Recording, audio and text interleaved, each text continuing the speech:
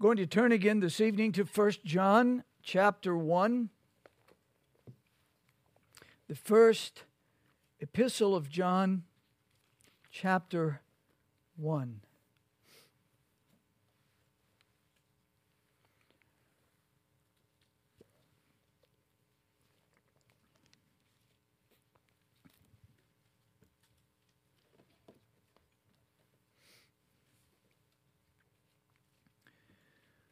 Thank the men who prayed this evening.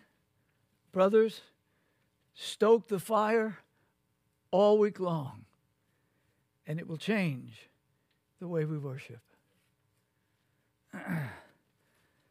Now, we're going to read verses 9 through 11 again. Tonight, having done 2 messages of exposition, going to attempt to make some application that will be useful to us. There is so much that I've chosen to focus on just a few while mentioning others and passing on. But I want our minds to be filled with the fact that the idea of loving one another as Christ has loved us is immense. It is beyond our ability to comprehend all of it and to do it perfectly. But as we've said many times, that doesn't give us license not to give it everything we've got. You've been given the Spirit. You've been given a new heart. You're a new creature. And while no good thing dwells in your flesh, the very Spirit of Christ Jesus does. And He has given you all the gifts to walk with Him. He doesn't cheat any of His children of what they need to obey Him. Now, that being said, if you'll stand, we'll read those words together, these precious and beautiful words of God. More desired are they than gold, yea, than much fine gold. All the silver, the gold, and the treasures of this world cannot compare to these precious words. 1 John chapter 1, beginning in up. I said chapter 1. That is not correct. It's chapter 2.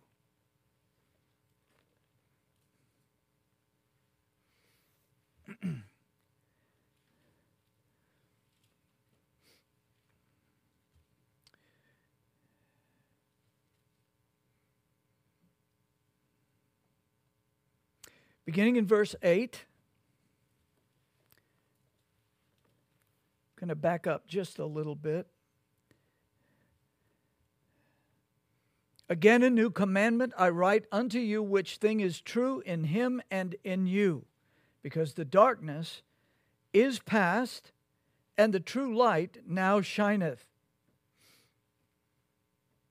He that saith he is in the light, and hateth his brother, is in darkness, even until now. He that loveth his brother abideth in the light, and there is none occasion of stumbling in him.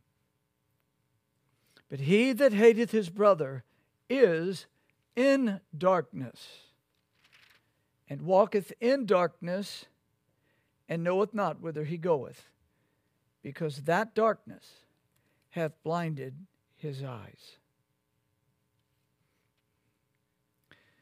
Amen. Father in heaven, I thank Thee for Thy Son. O Christ Jesus, great shepherd, feed Thy sheep this evening. We ask it in Thy holy name. Amen. Please be seated.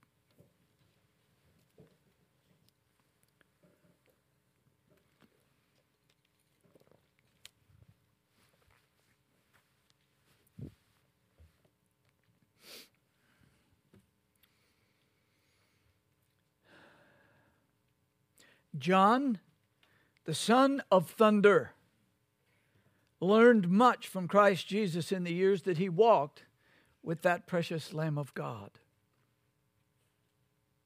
As the disciple whom Jesus loved, he experienced, understood, and preached the love that God manifested in Christ. An eyewitness, an ear witness, one so close to Christ that he could lean on his bosom.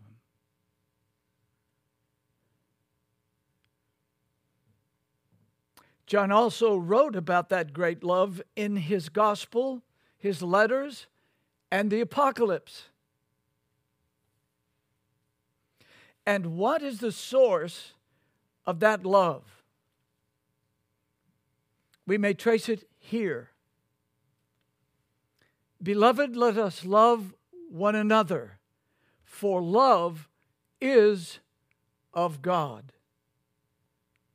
And everyone that loveth is born of God, and knoweth God. He that loveth not, knoweth not God. Notice, he doesn't say, he that loveth not is missing something. He doesn't say he's in trouble. He says he doesn't know God because he doesn't know the source of love, doesn't know him personally.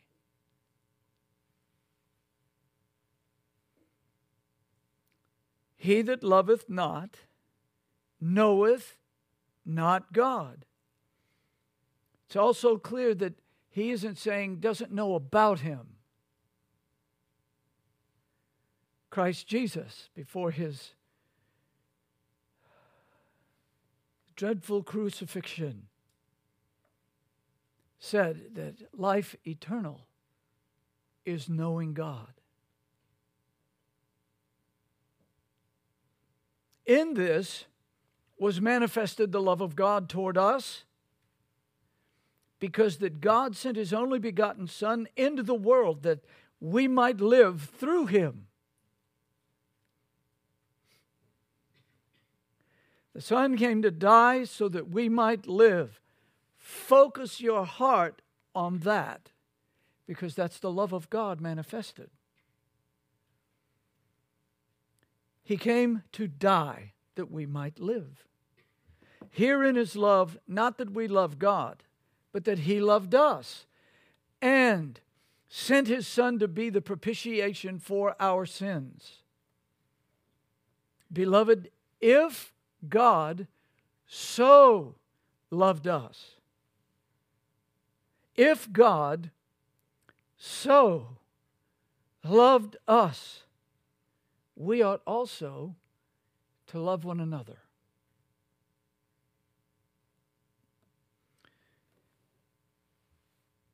Now, we may follow the trail of love that was just set before us. We can get at the beginning and we can walk right down this trail and see where love comes from and what it ought to conclude with. Love is from God, John tells us, because God is love. To proclaim that God is love is to speak of his divine nature. It is to speak of his essence. He manifested his love by sending his only begotten Son into our world of darkness and death. His love is not something that sits inert. It is not something that sits inactive.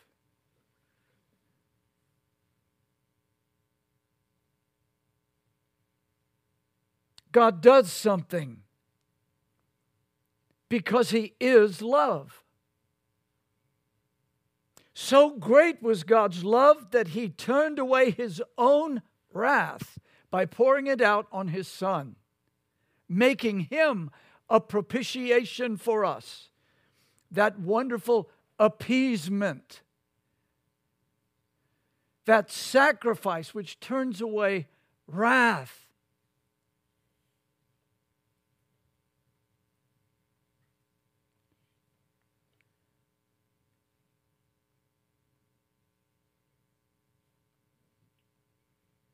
Now, with that burning in his mind, John concludes, "Beloved, if God so loved us."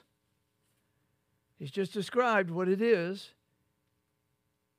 It describes what he is, and it describes what he does because he is. If God so loved us, we ought also to love one another. Every one that loveth is born of God and knoweth God. He that loveth not knoweth not God. So John obviously learned much. He learned much, taught much, lived much, because he loved much. He learned it from the Master. You should read the Gospel of John carefully and then read the letters, and you will see what John learned. So much of his letter came right from the glorious lips of his Christ. That models for us real discipleship. If we say we know God, there should be reflection of his love in our lives. Let us learn much. Let us be taught much, and then may we teach much and love much. So for that reason, we've been considering John's contrast between light and darkness, love and hate. The title of this message is Loving or Hating Christ's People, Part 3. May the God of love reveal the Son of his love and shed abroad his love in our hearts through the Spirit of love. Now, we left off last time with the definition and description of love itself. I want to take up there, spend a few minutes on the definition and the description, and then we will begin to make some applications. I trust that will be, if nothing else, something that sparks your mind to think deeply about how your life should look. Christ and his word are always the mirror.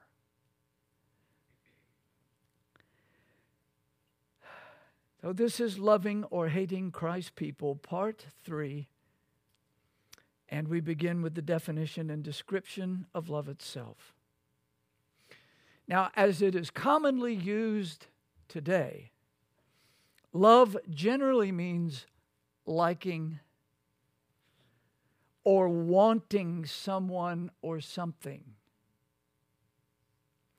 In that sense, it is usually rooted in selfishness, self-gratification, self-indulgence.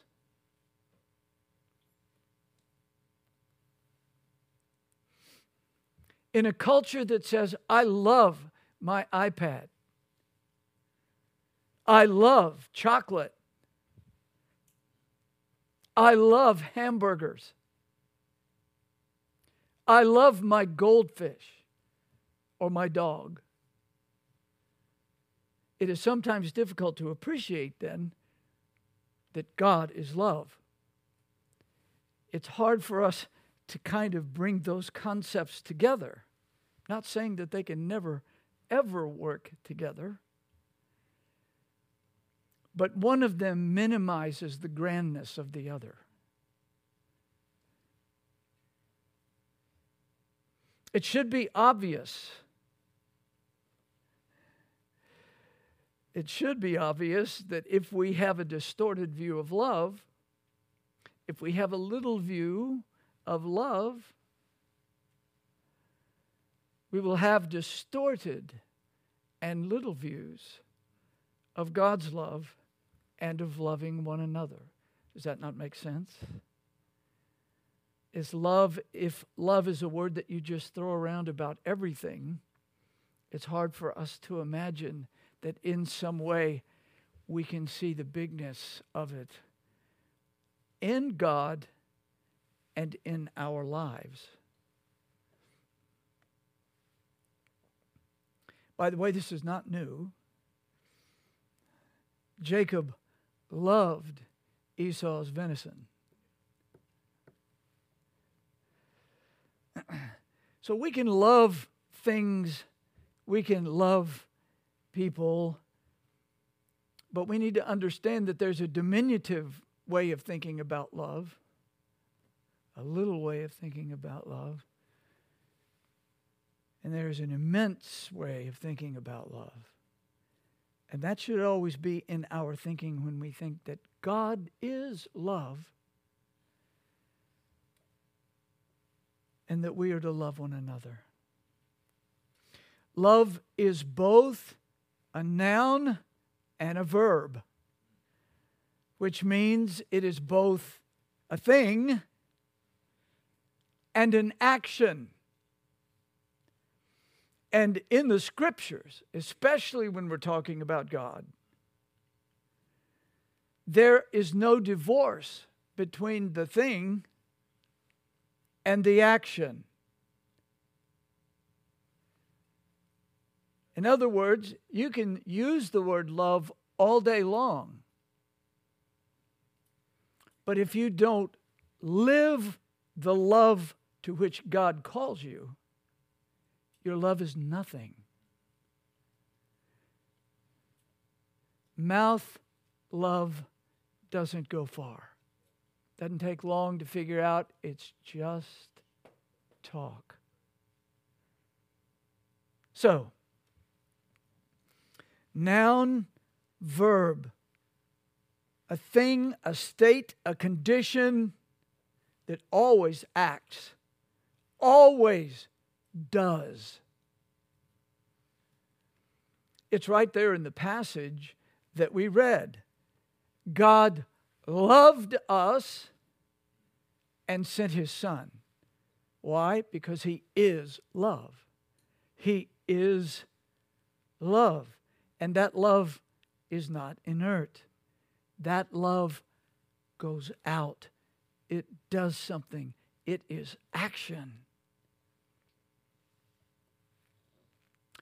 So, for us, in the condition, our finite and sinful condition, we often understand love more clearly by seeing what it does rather than simply defining what it is. So let's talk about the definition briefly. 4 Greek words can be translated into the English love. Only 2 of those Greek words appear in the New Testament. Philia, which is the noun form, and phileo, which is the verb form, same word. That speaks of the attitude of friendliness towards one who is friendly towards you. Agape, I'm sure everyone here has heard that word. That's the noun form, and agapao is the verb form. Notice that the Lord has given to us in a noun and a verb, something and action. And those two forms of that word are not based on selfish desire, but on selfless giving. Selfless giving. It is not for selfish gratification, but for the well-being of others. It is always outward. It is always towards the well-being of others. In the New Testament, these two words share a total range of loving relations between people and God, and between God and Jesus, Father and Son. It is interesting, though, that the New Testament scriptures never command God's people to love one another with philia or phileo. That word is never used when it comes to loving one another. It is always agapao and agape. So again, we appeal to Paul's words in Romans 13. The Word of God teaches us what real love is. Paul defines it this way, or at least describes it. Owe no man anything but to love one another. This is the verb. It should be action. For he that loveth another hath fulfilled the law. The law is the standard of God's righteousness. When we love like God, we magnify and manifest the righteousness of God. True love is righteous. It's not foul, stinking, fleshly. It is holy and clean and pure action for the well-being of others.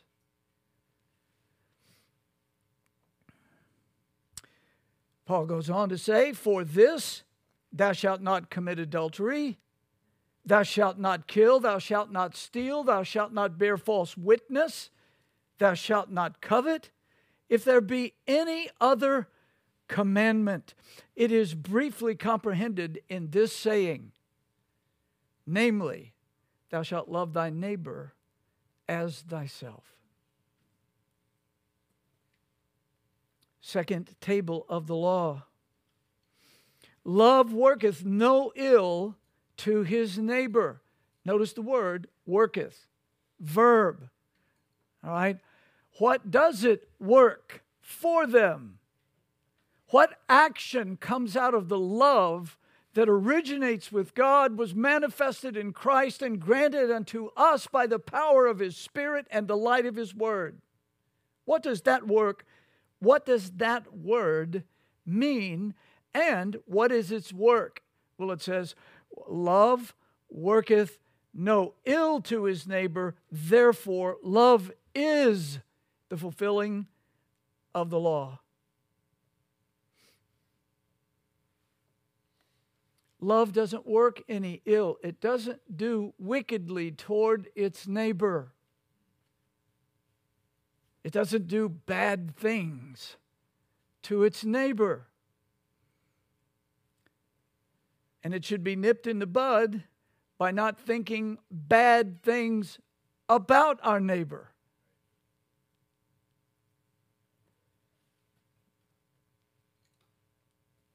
One theologian defines God's love this way. He says, God's love is, quote, His self-giving affection. His self-giving affection for His image-bearing creatures and His unselfish concern for their well-being that leads Him to act on their behalf and for their happiness and welfare. That's worth repeating. God's love, Christian love, is His self-giving affection for His image-bearing creatures and His unselfish concern for their well-being. We can be really concerned about people for purely selfish reasons. This is not that. It is something that is focused outside. It arises here. It sees and desires the well-being of the other. In fact, the very giving of yourself may cost you dearly. But it will be for their well-being. That's God's love shining brightly. That sounds like Jesus.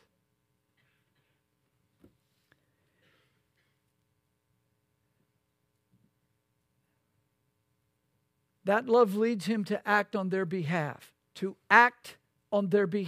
and for their happiness and welfare. It's for them.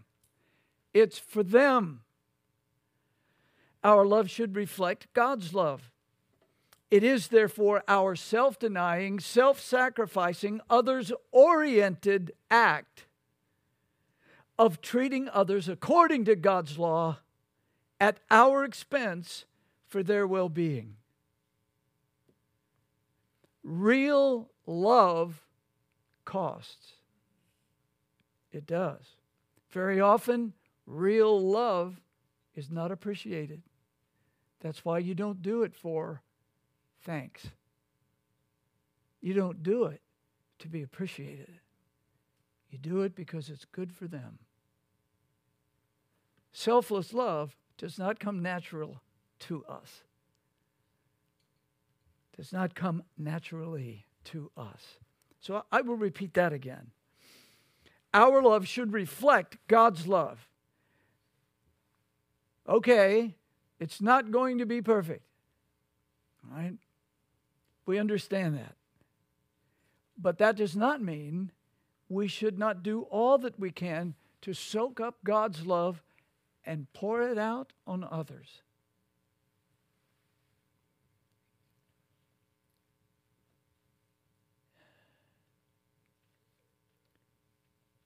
It is our self-denying, self-sacrificing, others-oriented act of treating others according to God's law at our expense for their well-being. Now take just one example. This is just one example. Lying.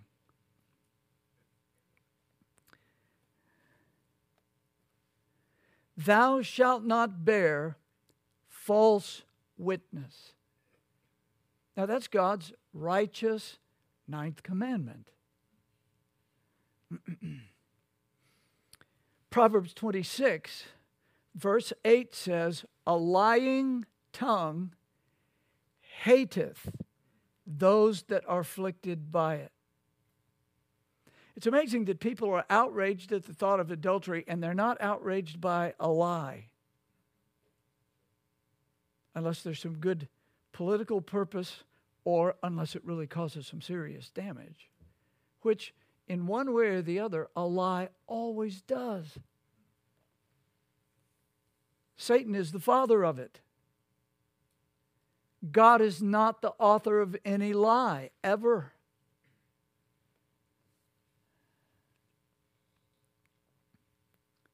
The lying tongue hateth those that are afflicted by it. Children, when you lie to your parents, at that point, you hate them.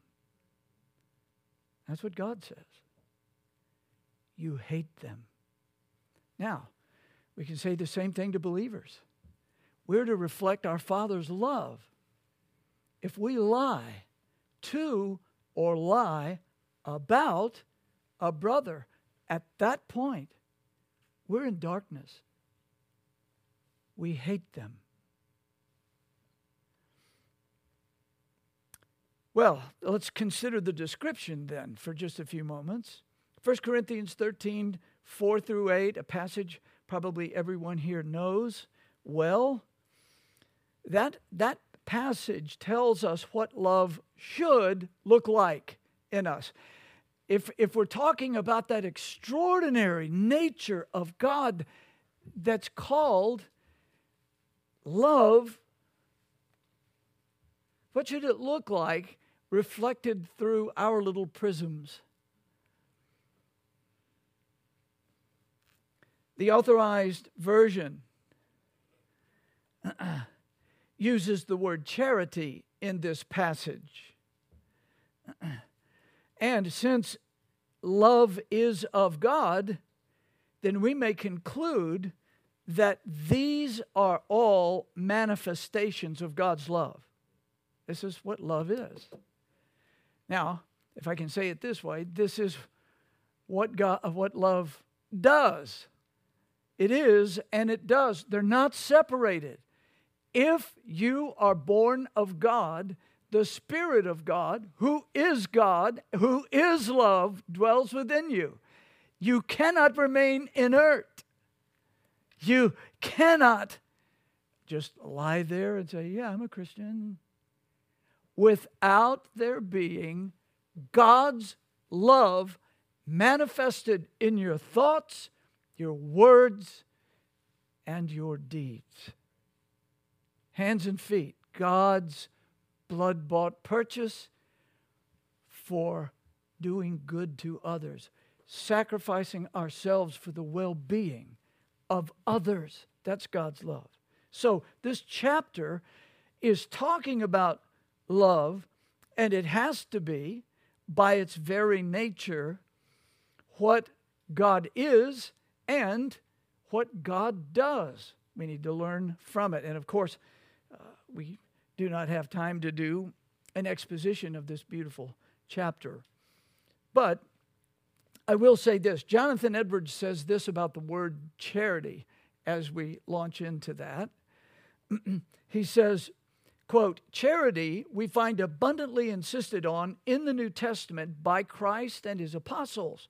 And indeed, there is no virtue so much insisted on by them. But the word charity, as it is used in the New Testament, is of much larger extent than as it is used in common discourse, our common language. What persons very commonly mean and understand by charity in their common conversation is a disposition to hope and think the best of persons. Did you ever think of charity like that? I sure wasn't taught that. Charity is just what you do for the poor. But the original notion of this word is remarkable. It is a disposition to hope.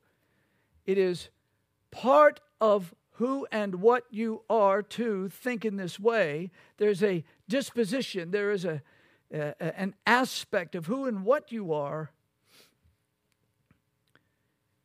to think the best of persons.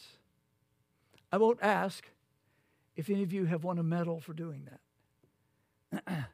And I will tell you, I've never won one. But we ought to be thinking in those terms. Do I want to think the best about persons and to put a good construction on their words and behavior? Oh, we can always find the evil in it. We can always find the mistakes in it.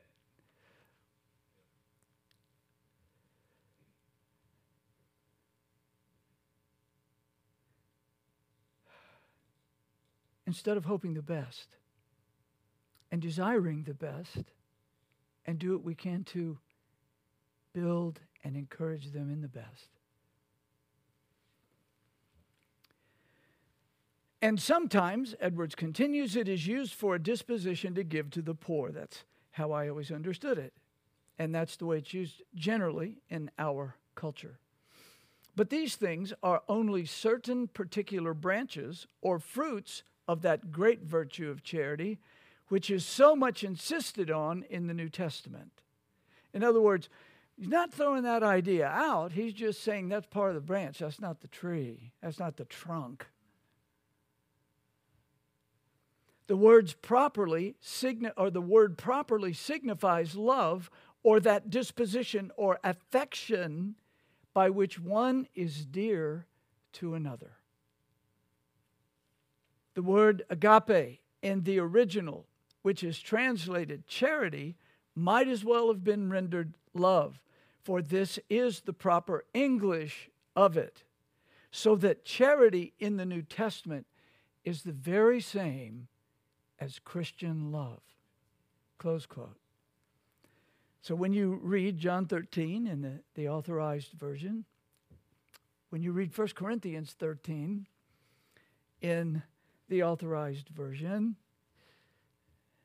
every time you read charity, you should say Christian love. The kind of love I ought to be manifesting. Well, so the first thing we're told about it then in that chapter is that it suffereth long. I like that a whole lot better than the word patient. I just do, because it's true. If you have to put up with someone who's rubbing against your grain, it's long suffering. It isn't just being patient. It's learning how to suffer long. That's what God's love does, or all of us would be in hell right now. God suffered long with us before he opened our hearts. We came into this world sinning. He could have dropped us into hell out of the womb before we started being his enemy until he conquered us. God's love suffereth long, therefore, so should ours. And we should do that for the well-being of our brethren. That would be Christian love. That would be loving one another, being patient with that brother that's just like nails on the chalkboard.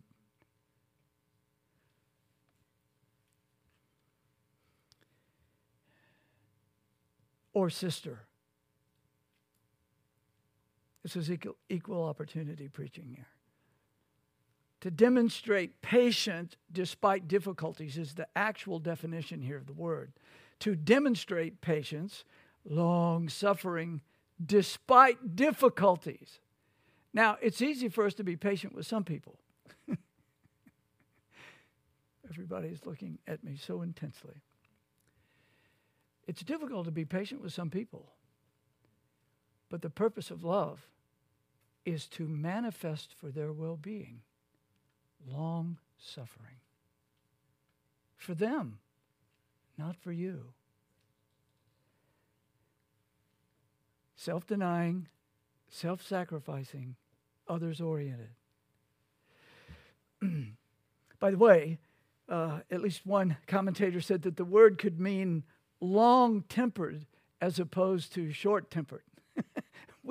We all know people that we may have said, well, you know, Aunt Gertie, she's short-tempered. Or Uncle Fritz. I don't think any of us have one of those. So I don't think I've stepped on anybody. Suffering long for their well-being. That's Christian love. Kind. To provide something beneficial for someone as an act of kindness. Doing something for them strictly as kindness. I want to do a kindness to build them up. When my beloved had her carotid artery surgery, I was deeply blessed, humbled, and encouraged at those who said, can we come over and cook for you? If we can't come over, can we cook and bring it over to you? Can we come over to your house and clean it up? That was kindness. Now, lost people can do that. What's the difference? Well, lost people also from time to time reflect the fact that they're made in the image of God, even if they don't believe in God. But the primary difference is it's not just a convenience, but it's what you must do for their benefit. For their benefit. For their benefit. Scripture in Ephesians chapter 4 says, let all bitterness and wrath and anger and clamor and evil speaking be put away from you with all malice. That's a list. Let all bitterness and wrath and anger and clamor and evil speaking be put away from you with all malice. And be ye kind one to another. A true kindness is the opposite of being full of bitterness toward someone. So bitterness is a cancer. Fast growing, and it's usually fatal. Be ye kind one to another, tender-hearted, forgiving one another, even as God for Christ's sake hath forgiven you. Oh, we're back at that notion. God's love, what it produced, and we're to do the same thing. God forgave us in Christ. God washed away our wickedness, our bitterness, our wrath, our anger, our clamor, our evil speaking, our malice. He washed it away in Christ. Now he says, now you Christians, you Ephesians that were formerly pagans, you didn't know anything about the love of God. Now you do. It's the love of God in Christ. What did he do for you? He brought the gospel to you. He brought the good news of his Son who died on Calvary's cross for Jews and Gentiles. You're in the picture. You didn't have God's covenants, he told them. You were strangers to the covenants of promise, but he sent his Son to you. Now, live like that. Live like that. Be kind to one another, tender-hearted, forgiving one another, even as God for Christ's sake hath forgiven you. A professing Christian who will not forgive is either on the edge of darkness or he is in darkness as male or female, in darkness, lost, and on the way to hell, with Jesus in his mouth, but not in his heart or her heart. This is a serious matter, brethren. You love God's children or you hate them. Charity envieth not. Christian love does not envy. Christian love does not envy. Wrath is cruel and anger is outrageous. But who's able to stand before envy? Says Proverbs 27:4. Envy.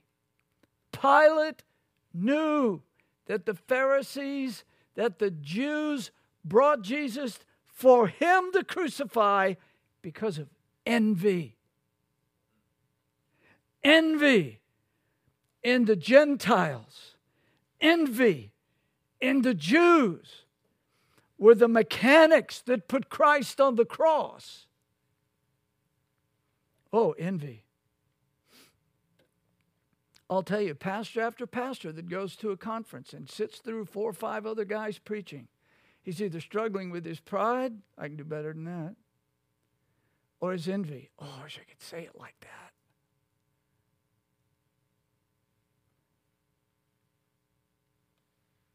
It's not Christian love. It's not Christian love. Charity vaunteth not itself. And we don't talk like that nowadays. Oh, you vaunteth when you came in this morning. We don't say that. But it's a good word. It means to behave as a braggart. I'm really something, but I'm humble about it. To behave as a braggart. I mean, there's some people, when you get around them, it just doesn't matter. The list starts. Oh, I have this, I have that, I bought this, I've got this now, and I have, and I did this, and I won this medal, and I've got all these trophies. They're going to burn, they're going to melt, they're going to be nothing when the Lord burns up this earth. Absolutely less than nothing, non-existent, if there's such a thing as less than nothing.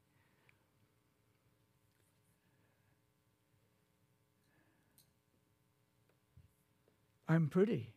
I'm handsome. I'm intelligent. I'm educated. I'm making a big paycheck. There's so many things you can be proud and boastful and arrogant about.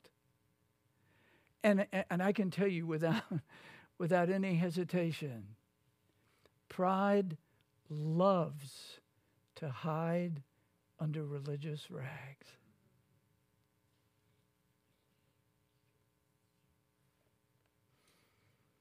Now, when it talks about Christian love, doesn't vaunt itself, it doesn't push itself forward.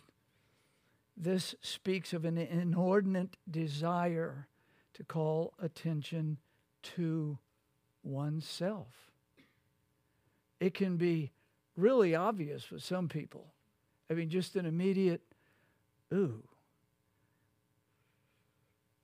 But with others, it can hide really well.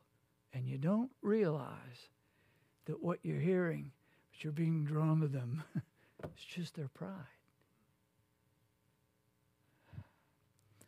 The next aspect of charity is the same, is not puffed up.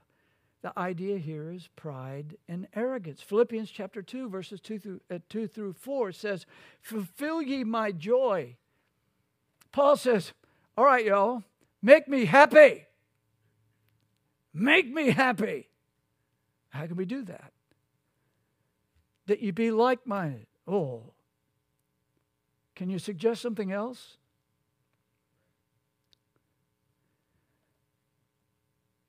Fulfill my joy. Be ye like-minded. That means I have to examine what I think and figure out whether I'm actually right about what I think. And then I have to objectively, for that person's well-being, put the best spin on what I think they think. Do you believe that? Do you practice that? Be like-minded. That's really tough. Yes, it is. It's impossible without the Holy Spirit. It's impossible without a new heart. It's impossible unless we so bask in and commune with that glorious God who is love. We're not going to strive for like-mindedness. In fact, some people really know how to hijack this. Yes, I'm striving for like-mindedness. I'm trying to get everybody to agree with me.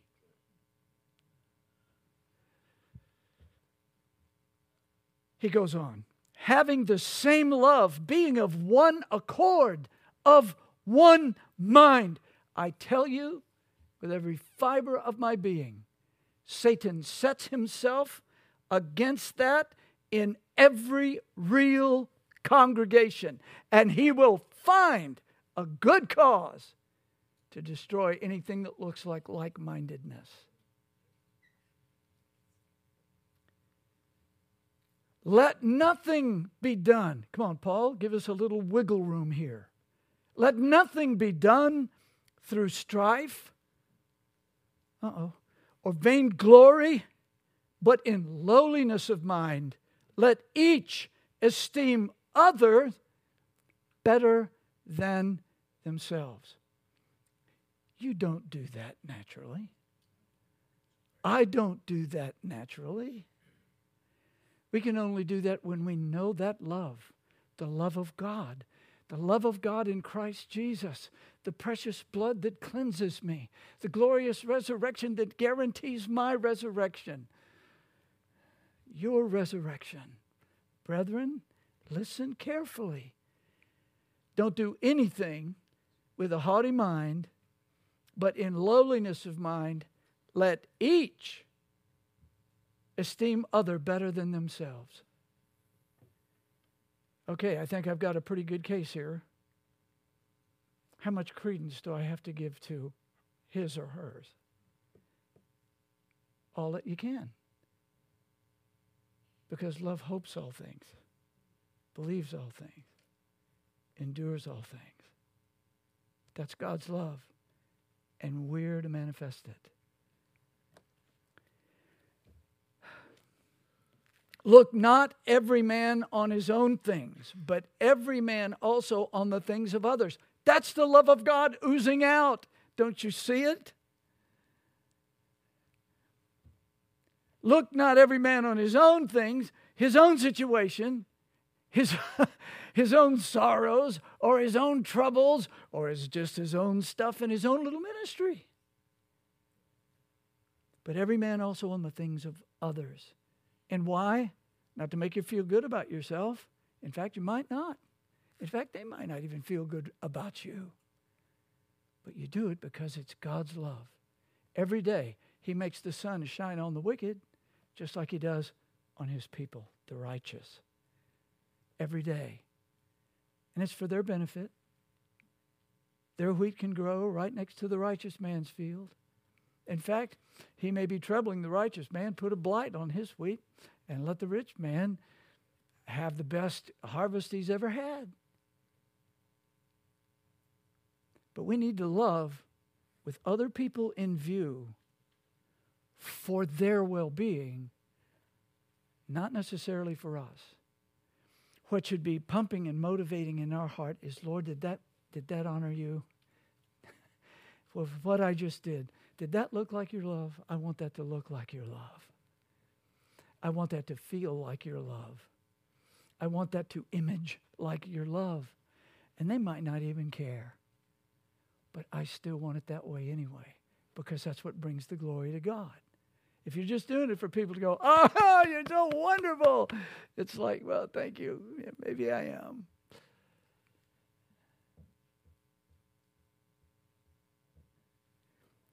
Charity, Christian love, does not behave itself unseemly.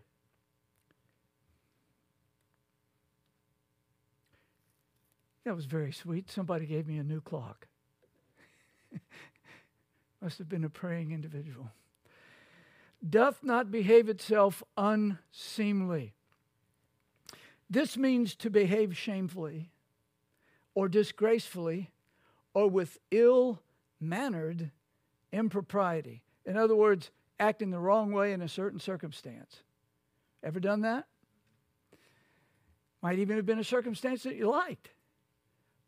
But there was an impropriety, there was an improper act or word. No, Christian love doesn't want to be shameful in the way it acts, in what it does for others. It shouldn't be with an ill-mannered impropriety.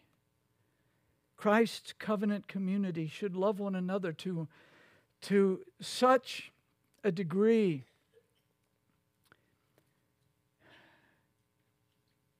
that there would begin to be a distaste for doing anything shameful. There should be something that builds. It may not come to you right away, but something that eventually says, you don't want to do that. Don't do that. That will not honor the Lord. Christ's covenant community should not act in shameful ways. Now let's remember, Paul's writing to the Corinthians. What was happening? People coming drunk to the Lord's Supper. Impropriety. Shameful. Disgraceful. But that's what they were doing. Thankfully, we've not had this. Some years ago, we did have a man who showed up been drinking. And I went to talk with him, and I hadn't been talking with him 30 seconds when that blast of alcohol came out of his mouth and his breath. And it was just, it didn't fit the picture. We're in the presence of a holy God.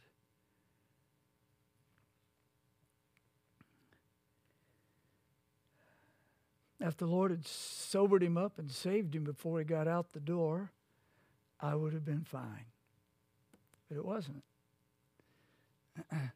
We can act shameful as Christians. Husbands and wives, I should be hearing a lot of amens here. We do disgraceful things. We do shameful things as husbands and wives. We act improprietely, with impropriety in front of our children. We need to be quick to repent when we do that. I hope that we've developed enough inner alarm system that goes off and said, you just dishonored the Lord Jesus in front of the children. Children, sit down. Dad's got to tell you something. That was always one of the hardest things for me to do.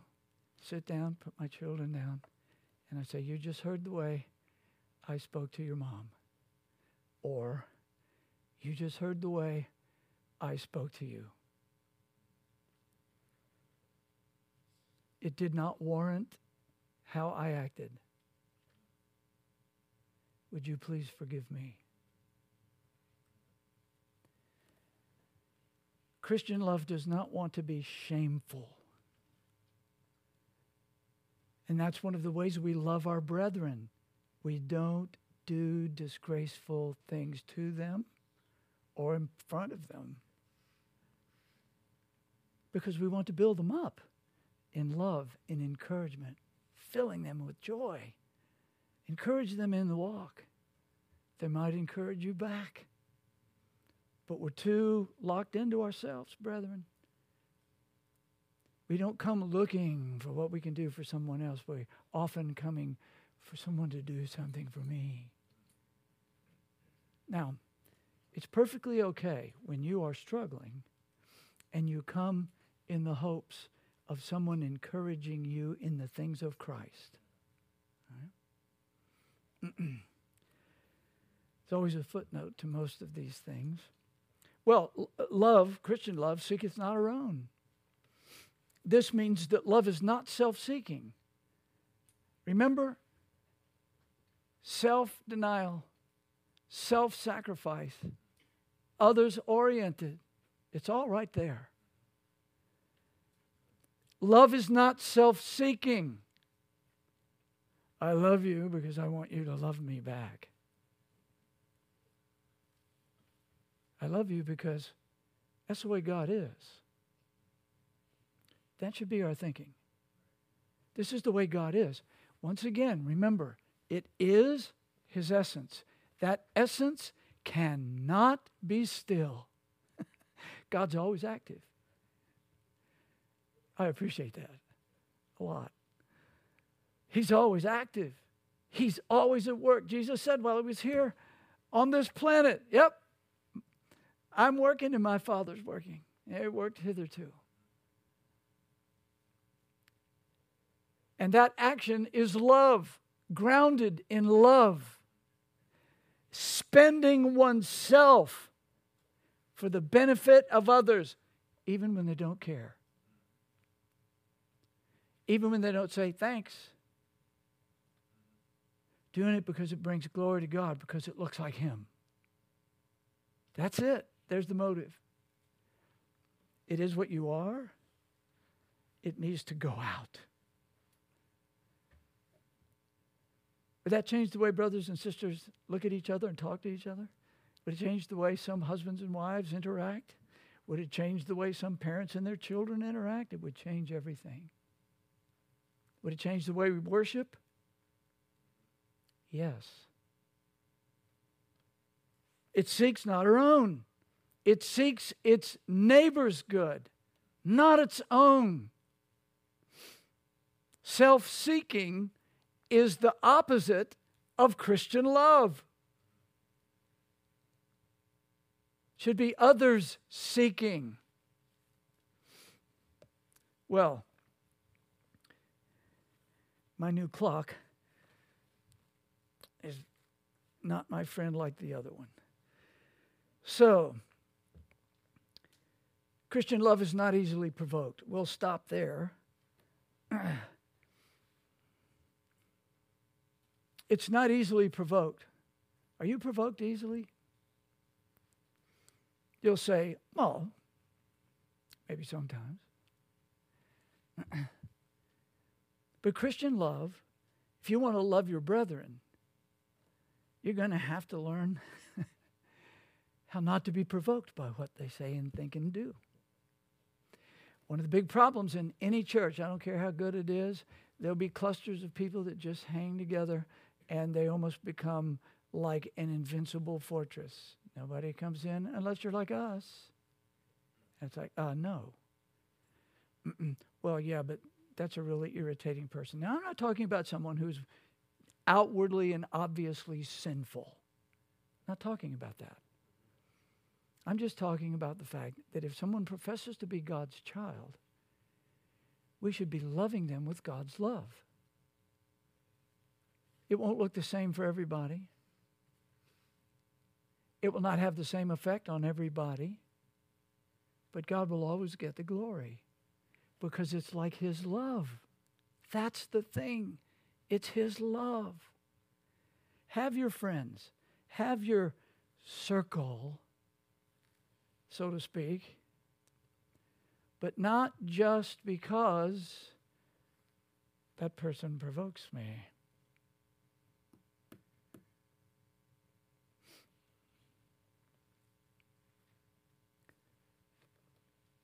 Christian love, what do you think it is? How have you been practicing it? How have you been thinking about it? It's commanded more than anything else. Love one another as I've loved you. And yet, we're spending all our time over here wailing against smoking. What are you talking about? How's your love gauge? Work on that before you work on somebody smoking. I'm not saying smoking is a great thing. I think it's a nasty, expensive habit. Dr. Lloyd Jones, the first years of his ministry, smoked while he studied the Bible because it made him calm.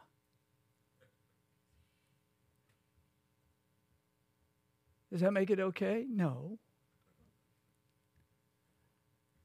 And I won't tell you the story about Spurgeon cigars. That's all. You can look it up on the internet. There's a lot of funny stuff about it. But my point is, we focus on little stuff, irritating little stuff, minor issues. And if they're issues, they're issues. But that's where we put our thinking, our strength, our power. We don't want that. We want to give it to a love that wears itself out on God's people. The kind of love that carried Jesus Christ through the city, bleeding and stumbling under His cross. We want that power that moves us out of the walls of the city and on to Golgotha. We want that power that laid down before His enemies. He let them nail Him down.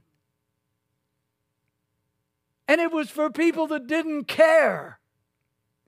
People that would go to hell apart from God opening their hearts as love, moving in them for their well-being. There it is. It's all in Christ. When we want to see God's love the most clearly that we can, when we want our minds stoked and kindled, look at the cross and see the love of God, the absolutely wonderful, glorious. Would He have a right to think evil of us? Yes. Would He be right to be provoked with us? Yes. Would He be right to say, I've had it with these people, I want nothing to do with them, to hell with them all? Or did He give His greatest love in Jesus Christ on the cross? Brethren, that's what we need to reflect. Love one another as I have loved you, says our Master. We will pick up here, God willing, next week. More things to consider. But if you want to know then, well, what's Christian love and what's Christian hate? Well, it's right here in front of you. Just take 1 Corinthians 13 and say, what am I doing here and what am I ignoring? How can I love my brothers and my sisters? Well, I need to look at this love and say, I know that Thou hast given it to me in Christ. Show me how to show it. It is something that is not stagnant. It is something that is always active. May we know that wonderful move of God's Spirit, loving one another. Let's not walk in darkness. Let's walk in the light. For the glory of Christ. Amen. Thank you, Father, for your grace and mercy. What love thou hast shown us. It's overwhelming. Thou art love, and thou doest love. Help us do the same. Help us do the same for thy glory and for the good, the building up of thy people. In the name of Jesus, who loved us. Amen. All right, brethren, please stand.